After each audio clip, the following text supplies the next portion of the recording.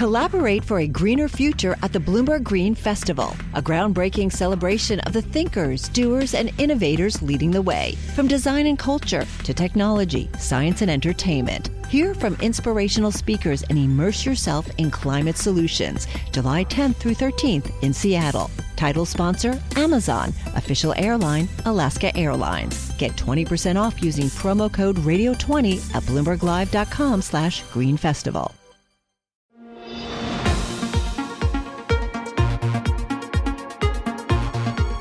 Welcome to What'd You Miss This Week. I'm Scarlett Fu.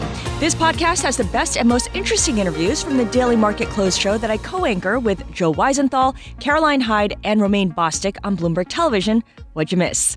Our aim is to take you beyond the headlines and bring you unique perspective on the week's top stories and those you may just have missed. This week, we took a legal look at the lifestyles of the rich, famous, and furry. When world-renowned fashion designer Karl Lagerfeld died last week, he left behind a legacy spanning decades, as well as a reportedly sizable inheritance for his Instagram-famous cat. It's not an uncommon move for well-off pet owners to leave behind parts of their fortune to their animals, and Lagerfeld is not the first. He joins the likes of Michael Jackson and Alexander McQueen. To find out how exactly the financing works, we spoke with estate attorney Christopher Burns about the law behind pet inheritance. We see pets often treated by their owners as children, and they want to provide for them not just during their lifetime, but after they've passed, whether it's to provide for the pet to go to a loved one or a friend, or to create a trust, or to find an organization that might care for the pet for the rest of its life. It's very important to the pet owners who are spending billions of dollars every year on their animal to make sure that it's well taken care of. Okay, Christopher, this raises another question, and not to extrapolate too far. There's one thing about taking care of a pet. There's another thing leaving $100 million to said pet. And at what point is there sort of a question of the, I'm going to get in trouble for this, but the mental status of the person who is putting that in their will, and how is that dealt with? Well, sure, and you saw this with Leona Helmsley when she died.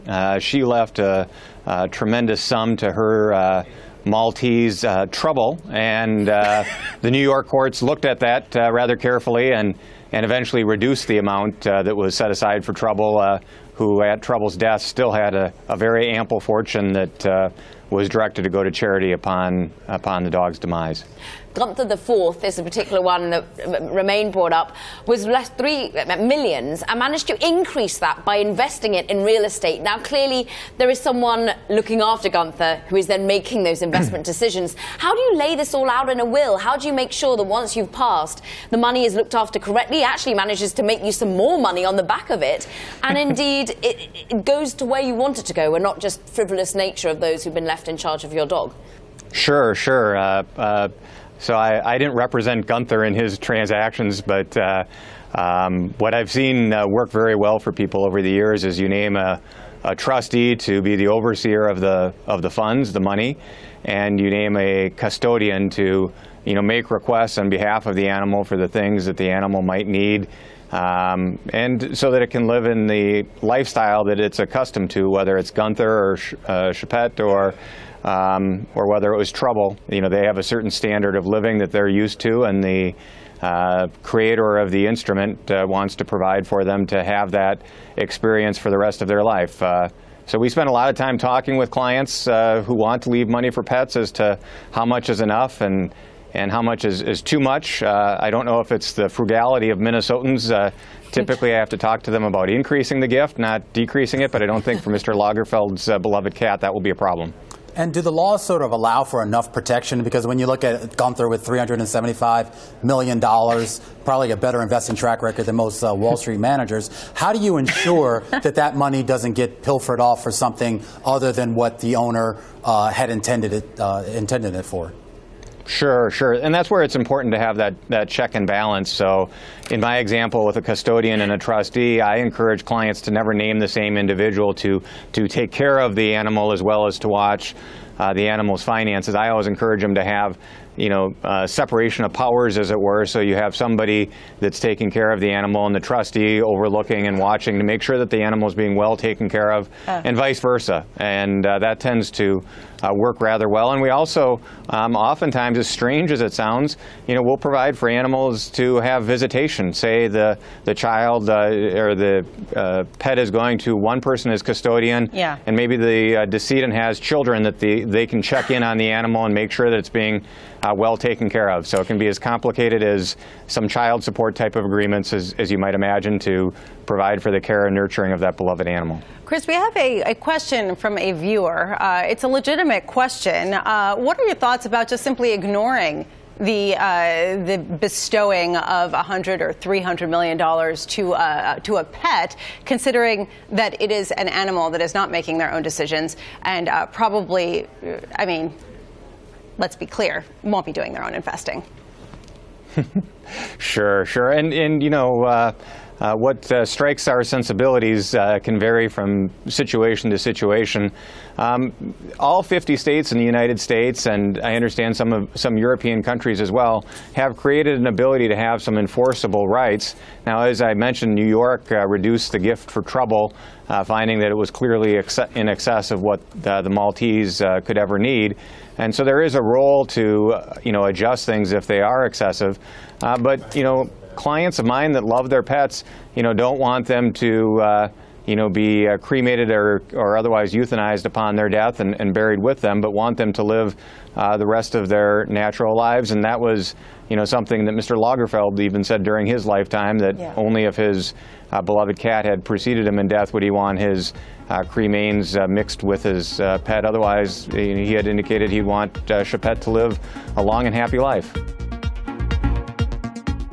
Then we spoke with Nobel laureate Robert Shiller. The Yale economics professor came on after Fed Chair Jay Powell's first day of testimony on Capitol Hill and discussed monetary policy and why he thinks the U.S. economy is due for recession. Well, the economy has been growing pretty smoothly, and so he's right in a way. There are some signs, though, that there might be things amiss.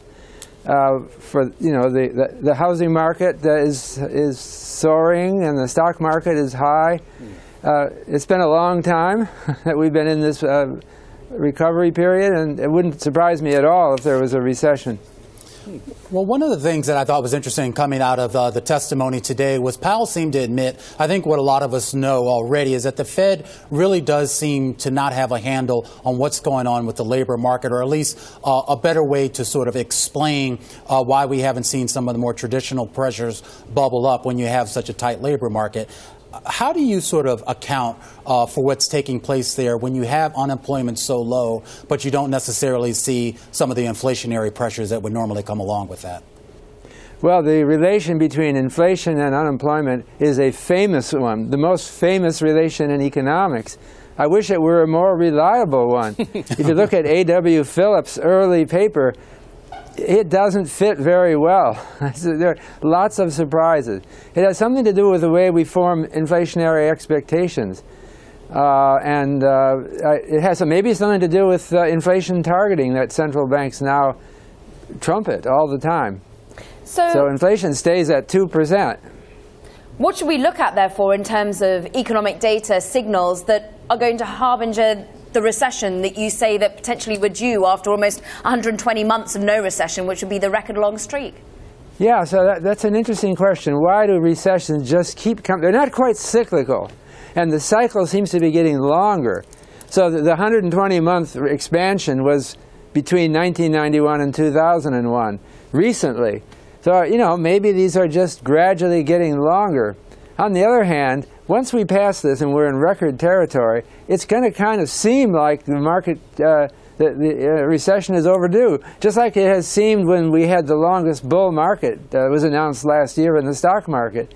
People start getting a little edgy about this, and maybe it's time for another recession. Well, going back to what you said about the Phillips curve, one of the most famous relationships in economics, and it's really great except the fact that it doesn't seem to work. What does a central bank do? I mean, this seems to be foundational to the idea of a dual mandate, balancing price stability along with full employment, this idea that the two are somehow in tension. But look, we're at, 4% unemployment. Inflation has been mild forever. The central bank continues to, year after year, overestimate when inflation is going to come. So just what does the modern central banker do to try to get ahead of risks, inflation risk? Well, I would say if I were him, I would probably do the same thing. Right now, the funds rate is, it's in a range between 2.25% and 2.5%. With a 2% target, that's putting your real interest rate as the difference between those at about 3/8 of 1%.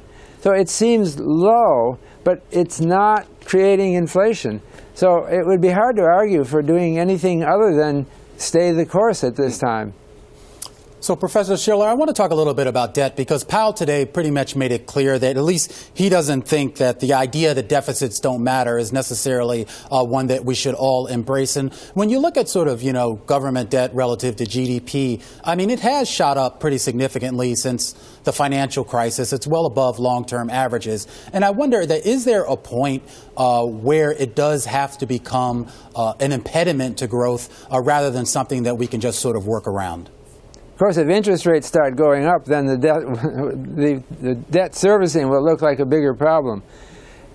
There's kind of a moral quality toward debt.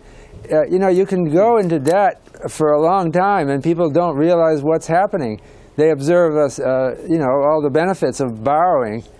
It goes back to Thomas Jefferson. People said that we have to maintain some kind of stability in our debt. We've kind of lost sight of that now, and I think it's very unfortunate. I agree with Powell. It's something that has to be corrected. Unfortunately, the Fed isn't the primary place to do that. It's Congress that determines these things.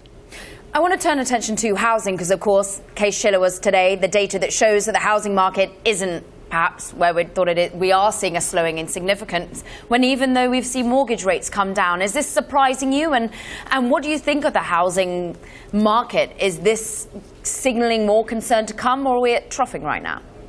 The mortgage rate has come down, but a little bit. I don't know how big an influence that is.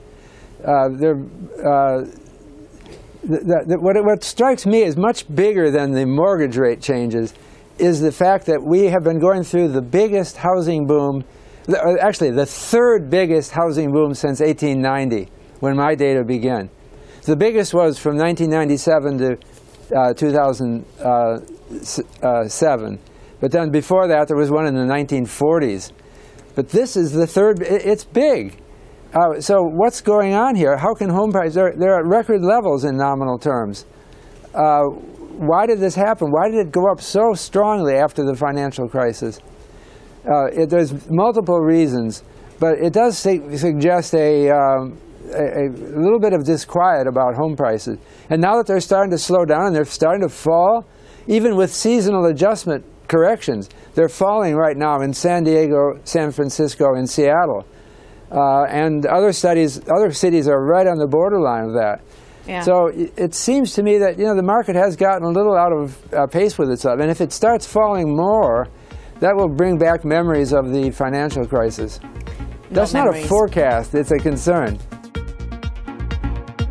The countdown has begun. This May, 1,000 global leaders will gather in Doha for the Qatar Economic Forum powered by Bloomberg, held in conjunction with our official partners, the Qatar Ministry of Commerce and Industry and Media City Qatar, and premier sponsor QNB. Join heads of state, influential ministers, and leading CEOs to make new connections and gain unique insights. Learn more at QatarEconomicForum.com.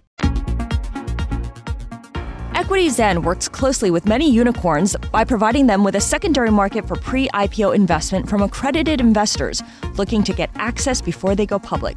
CEO Atish Davda came on to talk about his firm's work and the IPO landscape for the year ahead, as headlines keep trickling about highly anticipated names, from Lyft, Uber, to the fitness bike company Peloton. We started by asking him about the appetite he's seeing from investors. Demand and supply, by the way, so on both sides, there's been a lot of activity. EquityZen has, helped just in the last year over 16 issuers that have exited either via an IPO or via M&A. And a lot of the shareholders that didn't want to wait until 2018 to take a few chips off the table were able to get that access through EquityZen's platform. And many accredited investors who knew the companies but didn't want to wait until the company was public, wanted to basically get off the sidelines and into the game, were able to do that by coming to our platform. One of the extraordinary things about this crop of IPOs is they're so big and fairly mature, at least by the standards of historical IPOs, where companies previously went public much earlier in their life.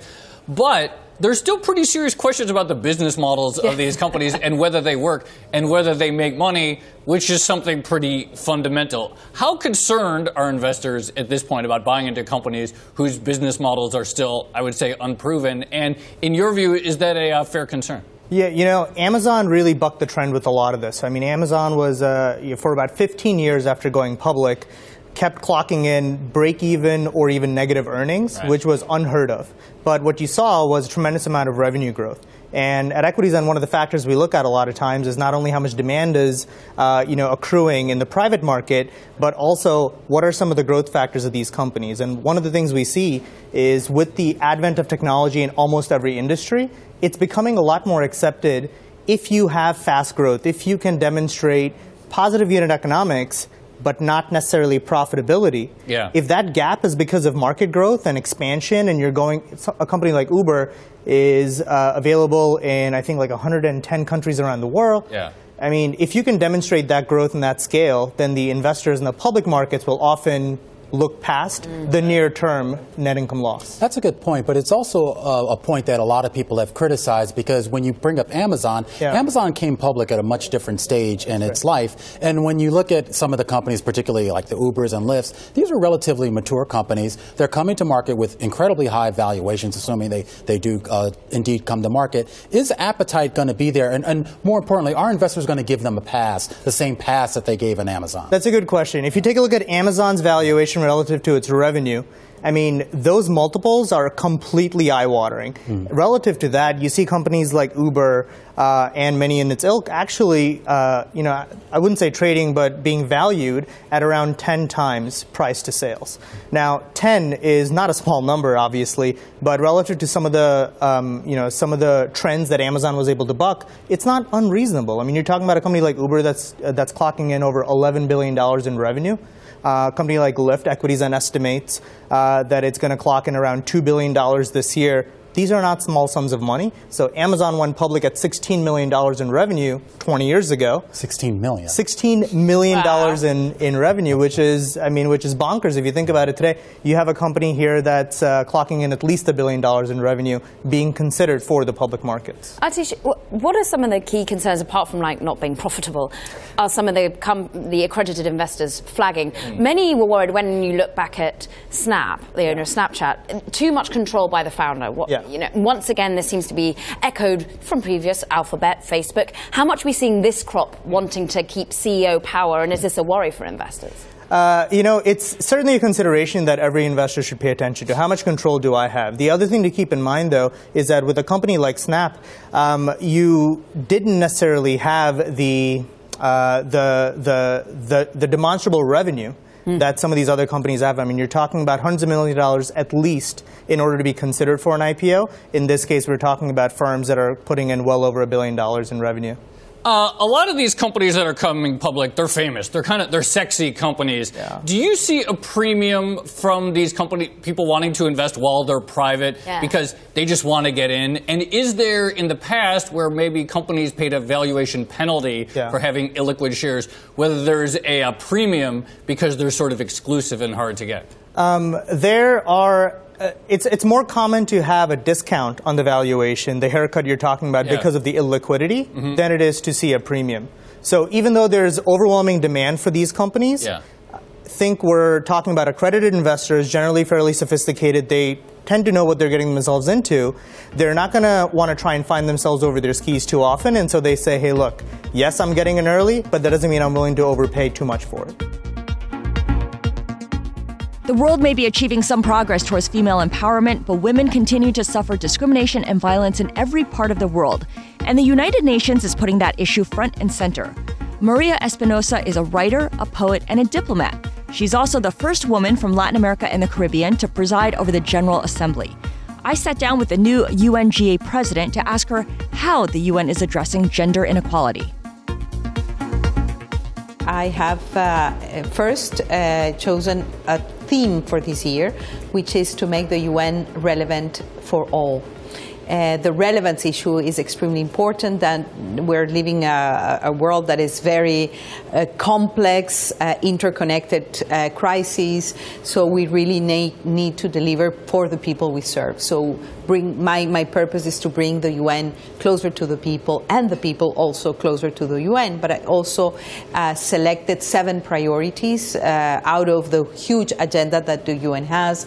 That includes gender equality and the empowerment of women, migrants and refugees, climate change, plastic pollution, to work with youth and the role of youth in peace and security, decent work, revitalization of the United Nations system to deliver better. These are among my 7 priorities this year. The rights of persons with disabilities as well. So 7 priorities to work 7 days a week and deliver for the people that we represent. That is a really long to-do list. Yes. You're halfway through your term right now. How much? Not half. I still have no. I still have 8 months more to go. Okay, less than half. Yes, less than half. Yes. So, how much of that agenda have you delivered, or do you feel you're working on getting delivered? Well, we have had several very high points in the agenda. I put together an advisory group on gender equality. We just had a meeting last week that was very successful. I gathered strong women from around the globe, from the Arab countries, from Africa, from Latin America, vice presidents, just to guide me and advise me on how to move forward with the gender parity agenda. Mm-hmm. So we had the meeting last week.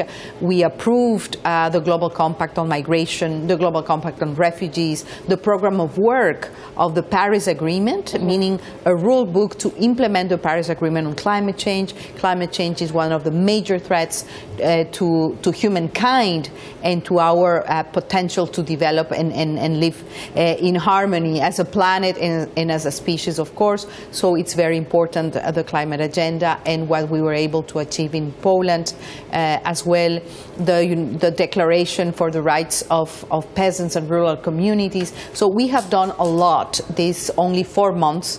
We still have a lot to do in the 8 months that are still to go until the end of the session, but the agenda is extremely busy, but we really want to deliver. We really want to show what is the value added of the United Nations. What's the gender breakdown of the General Assembly? Is it 50-50 or is it more lopsided than that? The gender breakdown of the UNGA. Well, I have to say that among 193 member states, we have about 40 female ambassadors. We have a Secretary General that is very committed to gender parity. So at the highest level of management at the UN, we have 50-50 gender parity. At the national level, our country representatives, UN country representatives, we have 50-50. But the world needs to do a lot more. Yes. If you only consider that 20 out of 193 are female presidents and heads of state, which, by the way, I have invited them, the 20 of them, to come to New York for the 12th of March for a big high-level event on women in politics and women in power. I ask because I wonder how receptive the General Assembly is overall to the many points, the specific points on your agenda which have to do with gender equality. There are a lot of pressing issues, as you know, right now, with the environment, with the climate, with overall economic inequality. And I wonder how high, for many countries, gender equality ranks for them. I think it is an important matter because our roadmap is the 2030 agenda, the 17 sustainable development goals, one of them of course being about gender equality. But if you are to have a sustainable development, an inclusive sustainable development, you cannot leave 50% of the population behind. So it is an important matter. It's an important issue. It is about the economic empowerment of women. It is about equal pay, equal job between men and women around the world. And for that, we need the highest level possible of political commitment of our leaders. That's why the 12th of March, when we will gather the presidents and heads of state, this is the message that we want to convey. And also, a very strong need, which is the need to have zero tolerance to any form of violence against women. We are seeing that 1 out of 3 women and girls around the world have suffered or will suffer some form of violence or discrimination in their lifetime. So it is something that we really need to address seriously because it has to do with creating more democratic, inclusive, sustainable societies. Now, this is your second tour of duty in New York because in 2008 you were the permanent representative of Ecuador to the United Nations. After that, you returned home to serve your country. Now you're back as president of the UNGA.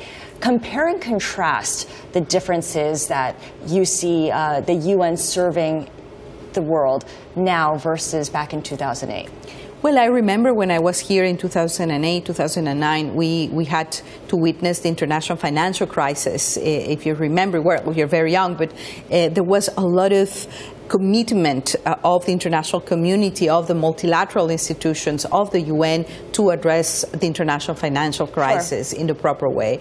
And now we are facing a different moment, but I would say a moment of a lot of stress in the international arena, lots of conflicts, difficulties to get agreement on the fundamental issues, and I would say survival challenges such as the issue of climate change, which is really not improving. Our emissions record is not going well, so we know we need to raise our ambition in terms of our climate commitments. We see more inequality around the world. Recent figures are really scary. That 26. The wealthiest 26 people, they own half of the wealth of around the world. Hunger is increasing, so we are able to produce more food than we actually need to feed everybody, but still hunger levels are increasing. I mean, the situation is not the best. That's why the United Nations, the house of multilateralism, has to deliver more and better. We're undergoing a very deep, profound reform process in-house, which I think is extremely important, and we are doing our best to be more efficient, more transparent, to have a response capacity that can accompany the very hard times that we're living today. And I'm glad you bring that up because I wonder how frustrating it must be for you, for the UN as a body, to see the United States, which is, of course, plays such a big role in the United Nations, to be pushing back on a lot of the priorities that you spoke of. Not that the U.S. doesn't agree with it, it's perhaps just doesn't rank as highly under the current administration. Well, I would say that the success of the UN and the success of multilateralism depends very much on the political will of 193 member states. They're all important, and of course the US is our host country. It is a very important partner, and I think that they have their agenda, which is important. I mean, they have a very strong agenda on human rights. They are interested on the humanitarian work of the United Nations. They're big funders also of the humanitarian aid of the United Nations. And some issues, well, they are not ready, to be part of, for example, the Paris Agreement or the Global Compact on Migration. But it doesn't mean that the country as such is not doing its share. It's not doing its share because cities, there is a big coalition of cities within the United States that are ready to deliver on the Paris Agreement, commit to combat climate change, so they are committed. They're also committed to the migration agenda. So perhaps the country as a whole is not prepared, by individual states and cities around the United States are really very committed to the UN agenda and to the rights agenda that we stand for. All right, so local governments might be the better place to work with. Talk about the role of the private sector then in advancing the priorities that you discussed, especially when it comes to gender equality. Oh, very important. When we need billions to deliver on the Sustainable Development Goals and the 2030 Agenda. And these billions, of course, the main responsibility lies on member states, on states, but also a big share a big role has to be played by the private sector. If you look at the decent work target, for 2030 we need to create 600 million new jobs. The majority of them for younger generations. So who is going to create the 600 million new jobs that we need? The private sector has a big role to play. Has a big role to play on our new energy matrices, on green economies, investing on the green sector. So they have a very, very important role to play. And on gender equality, I have to tell you, they're not doing very well. Last information we have is out of the 500 biggest companies, only 24 female are CEOs. Yeah. So this is really giving a strong message that the private sector needs to do more and better in terms of gender equality. Now, you are the fourth woman and the first from Latin America and the Caribbean to preside over the UNGA. What do you do, or what do you have to do that's different from, say, one of your male predecessors? I'm just curious about the actual work of the UNGA president. How do you convince member states to sign on to your priorities, and how is that different from what from a male president? Well, first of all, as it's already known, one of the centers of my effort of my work is to put the gender equality agenda at the core of everything we do. On the climate agenda, gender equality is a part of that. On the decent work, equal pay, equal job, I mean, everything, the cross-cutting theme is gender parity and the empowerment of women. That's the first thing. And also, I think sometimes the issue of numbers are very important, the issue of quotas, percentages, but I think that quality in terms of the exercise of leadership is extremely important to deliver, to do what we said we were going to do. It's not always easy because I depend on the political will and the support of 193 states. It's very difficult to bring together 193 and to commit to the issues. But basically, we are pushing hard. I think that the UN is capable, really, of responding to the current challenges. There is no other way to respond to terrorism, to human trafficking, to climate change, to disarmament issues if we do not work together. The best place to work together is precisely the United Nations and the General Assembly, which is the Parliament of Humanity. I have the privilege to lead the Parliament of Humanity and to gather the political will and the agreements to make sure that we have progress in the agenda that we have committed ourselves, such as the 2030 Agenda and the Sustainable Development Goals. That does it for this episode of What You Missed This Week. If you like this, please make sure to subscribe and rate us at Apple Podcasts or wherever you listen to podcasts. And be sure to tune in to our Market Close show every weekday from 3:30 to 5 p.m. on Bloomberg Television and from 4 to 5 p.m. streaming on Twitter. Thanks for listening and have a great weekend.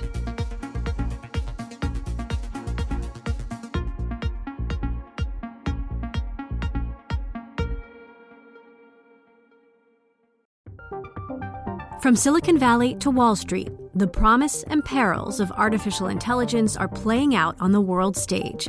But what will the next phase of AI adoption look like? Which companies, from big tech to startups, will dominate? And where do the risks and unintended consequences lie?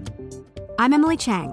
Join me at Bloomberg Tech in San Francisco, May 9th, to answer many of the industry's burning questions, alongside Snap's Evan Spiegel, Xbox President Sarah Bond, OpenAI's Brad Lightcap, top researcher Dr. Fei-Fei Li of Stanford, and many more. More details and just a few tickets left at Bloomberg.com/TechSF.